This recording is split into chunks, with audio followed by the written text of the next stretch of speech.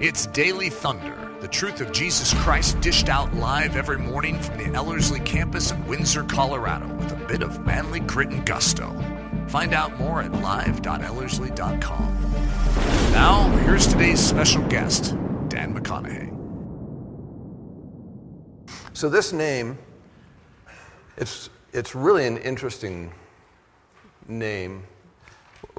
One of the thoughts that came up with it, I have a quote from a gentleman. He says, "Some would suggest that the concept of jealousy as a godly emotion has lost its ability to be intelligible to the modern mind.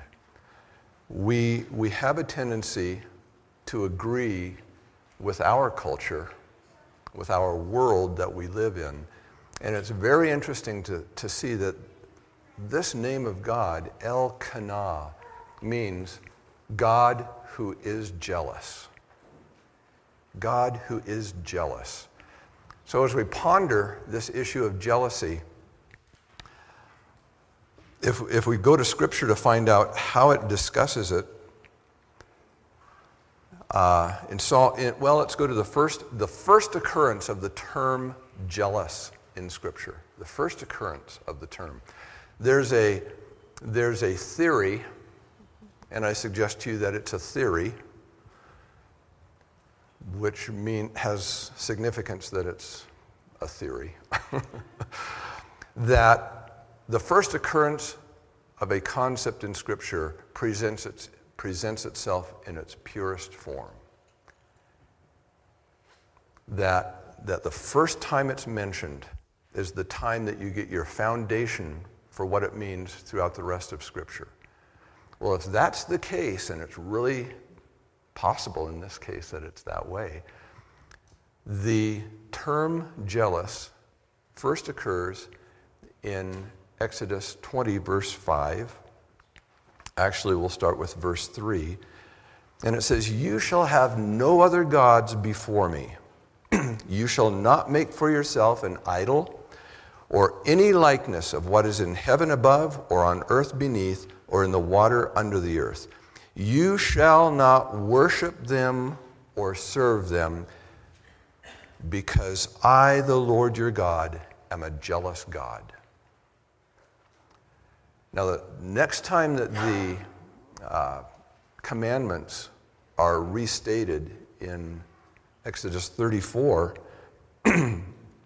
it says, "You shall not worship any other God, for the Lord, whose name is jealous." So here we find out his actual proper name, his proper name is jealous. So El Qanna is actually his name, not just a description and not just a title, but his very name.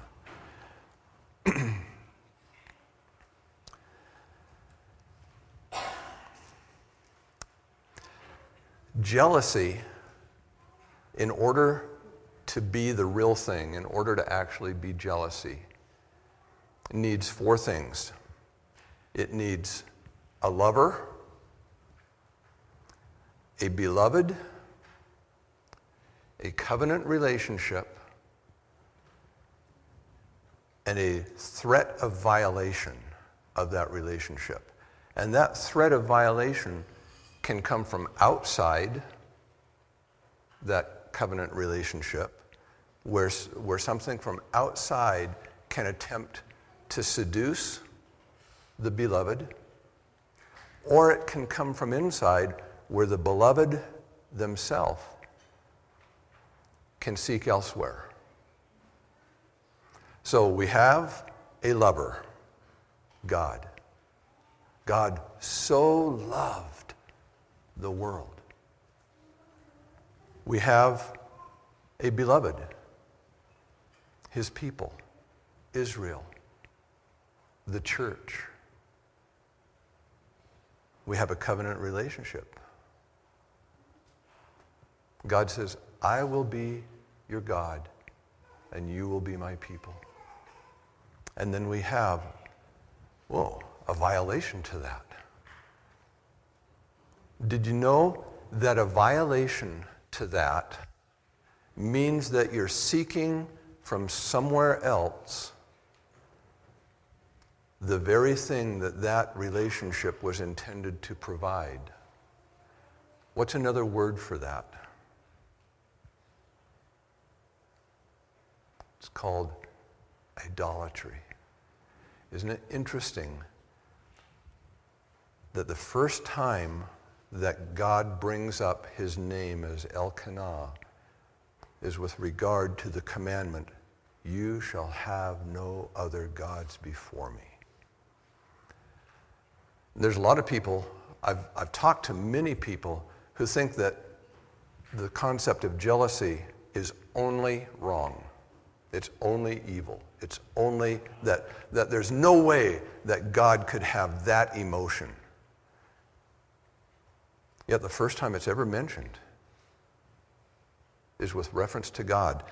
Now there's kind of a scary portion of this, that when God responds to the threat, see if I can find it here. When God responds to that threat against the relationship, it's interesting that his response is not defensive, nor is it reactionary. He does not react. He responds aggressive, offensive, and surgical. A surgical strike, you know how surgery works, right? They don't go in and cut out a portion of your body. They go in and they cut out the thing, the portion of it. How would you like somebody to do non-surgical brain surgery? And just slice off at the neck. That's non-surgical. A surgical strike is precision. God goes right to the heart of the issue. You can see him do that all the way through the prophets in the Old Testament. Now, I've also had people say, well, that's so seldom mentioned in Scripture. You know, I can't even think of where it's mentioned. Well, in the Old Testament, it's mentioned at least 90 times. And at least half of those times are in reference to God being jealous for his people, for his glory, for the truth, for the faithfulness of his people. In the New Testament, at least 40 times, the issue of jealousy is mentioned. We think, man, that's a ton of times. 90 times plus, that's 130 times just in the Word of God that we have this concept addressed. And in the Old Testament, at least half of them are with reference to God. Do you remember that Jesus said, in King James it says, I have zeal for the house of the Lord?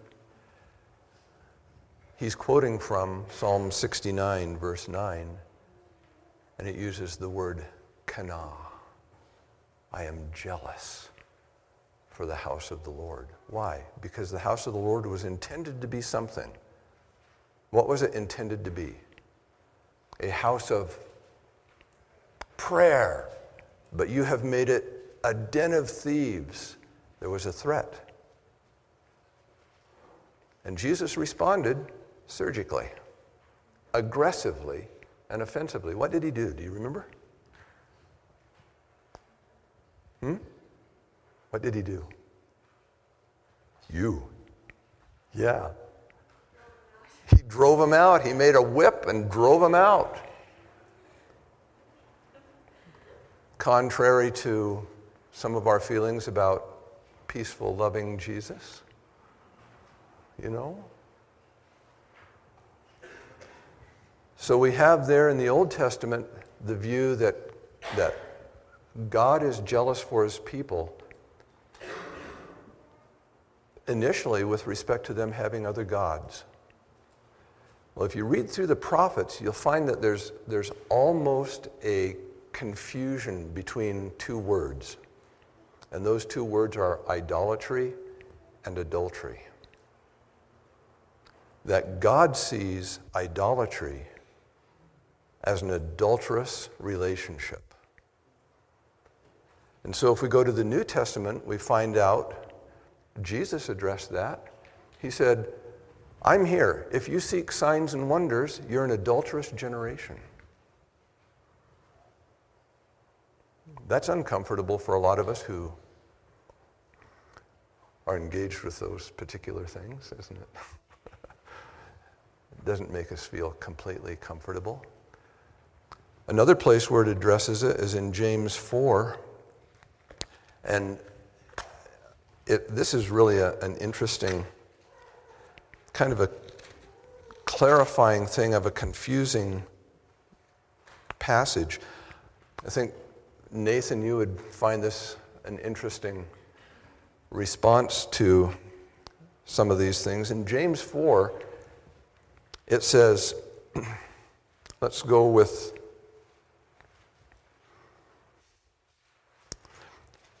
we could call it starting with verse 2. It says, you lust and do not have, so you commit murder. You are envious and cannot obtain, so you fight and quarrel. You do not have because you do not ask, and you ask and do not receive because you ask with wrong motives, so that you may spend it on your pleasures. You adulteresses. So here's a challenge. Why is James only talking to women?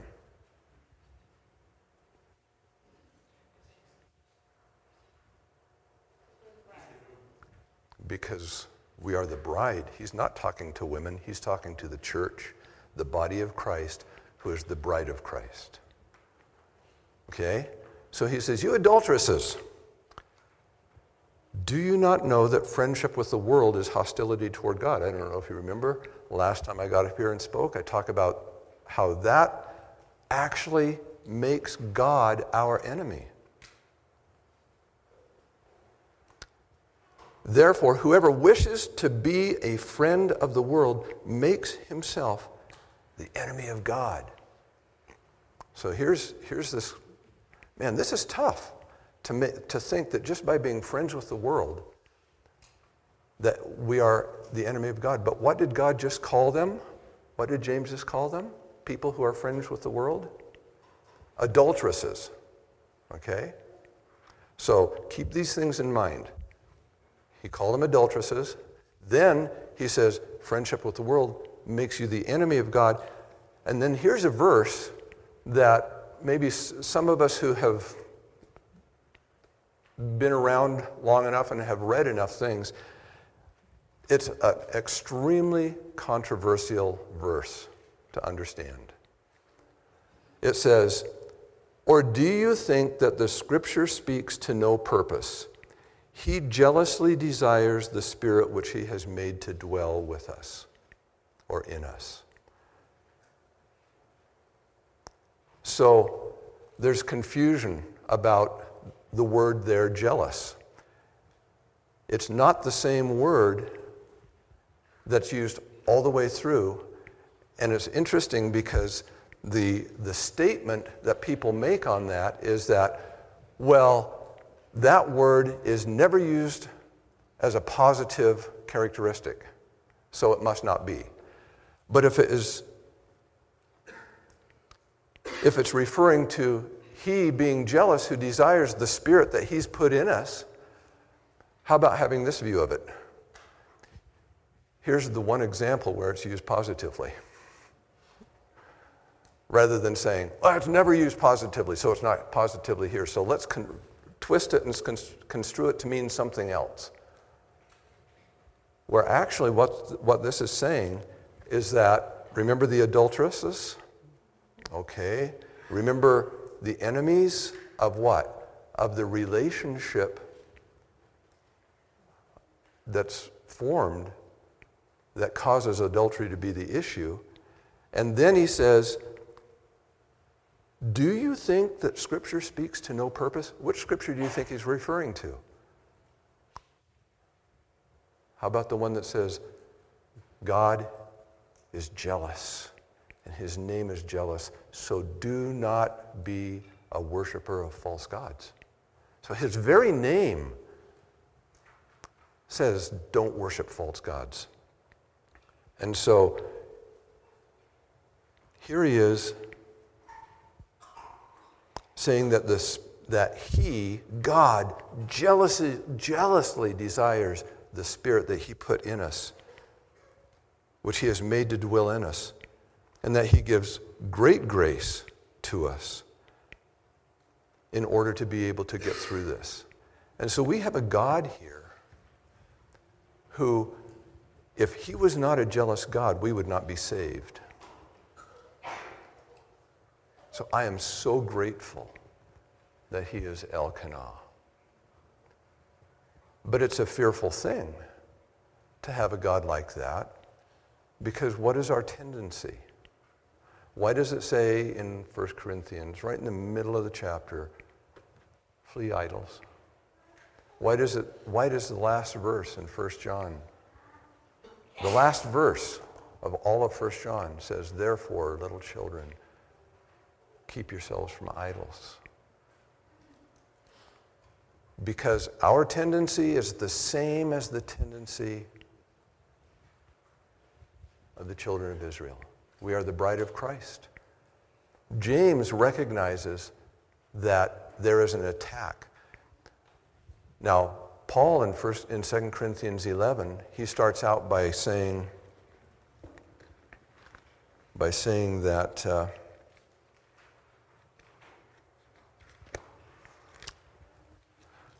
okay, 2 Corinthians 11, I'll read it to you. I can't remember it exactly. He says, I wish that you would bear with me in a little foolishness.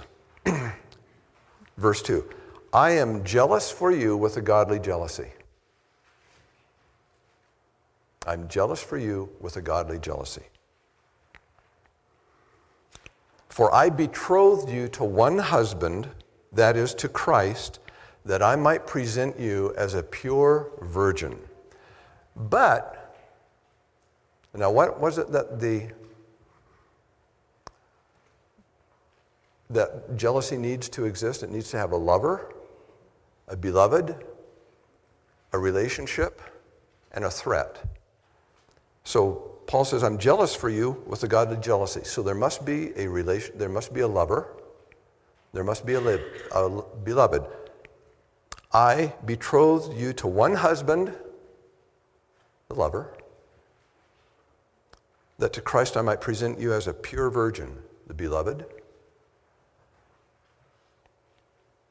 The relationship, husband, bride, and a threat. He says, but I'm afraid. He recognizes there's a threat, and I'm afraid for you guys. That's what Paul said to them, okay? I'm not necessarily saying it to you, although there is a level of fear that I have on your behalf for the same thing. I'm afraid lest as the serpent deceived Eve by his craftiness, that your minds should be led astray or distracted from the purity and simplicity of devotion to Christ. And then he gives a reason why.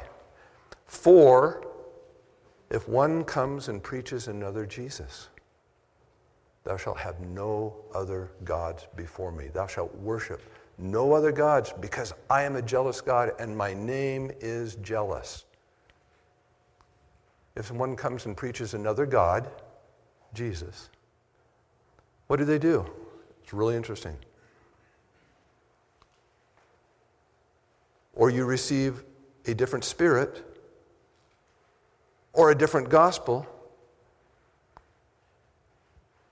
it doesn't bother you. It says, you handle that fine. What should we do if somebody comes and preaches another Jesus? Should we handle it fine? No, we should reject it outright, the same way that God does, aggressively, offensively, and surgically. That's the way that we have godly jealousy. Paul was pretty direct and straightforward when he called out names, when he addressed people to their face, when he did these things. That's how we have to be if we're going to have a godly jealousy on behalf of God's glory and God's name, and a godly jealousy on behalf of his people. If we're jealous for God, we'll be jealous for his glory, his honor, and his name and reputation. We won't allow it to pass when somebody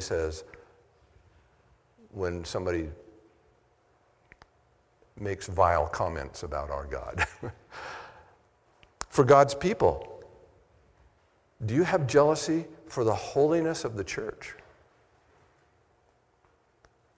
Do you have jealousy for the character of the people, their faithfulness, their obedience, their glorifying and honoring God?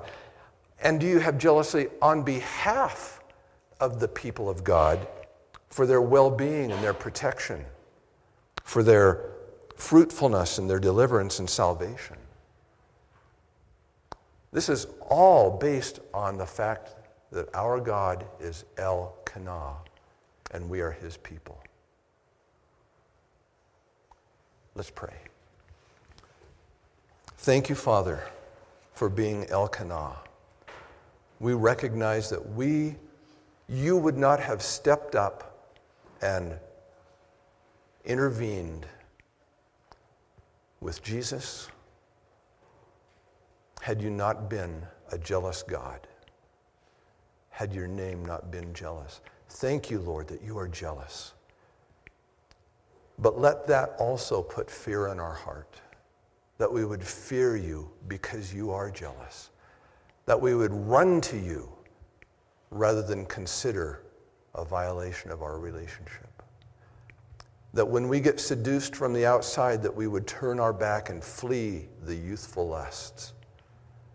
And that when our mind thinks that we can find what you alone can give us elsewhere, Lord, that we would repent and we would turn to you. God, let us be faithful to that name, El Qanna, in our relationship with you. Thank you, Father, in Jesus' name. Amen. Daily Thunder is a production of Ellerslie Discipleship Training and the Bravehearted Media Group. At Ellerslie, we are laboring to rouse the Church of Jesus Christ out of its lethargy and see it once again gain the stride of the Spirit emboldened and brave. The Daily Thunder video stream can be watched live daily at 8:15 a.m. Mountain Time, Monday through Saturday, and 7:15 a.m. on Sunday mornings. Join us at live.ellerslie.com. Please consider booking a stopover at the lovely Ellerslie campus at the foot of the majestic Rocky Mountains for 1 day, 1 week, 1 semester, or for an entire season.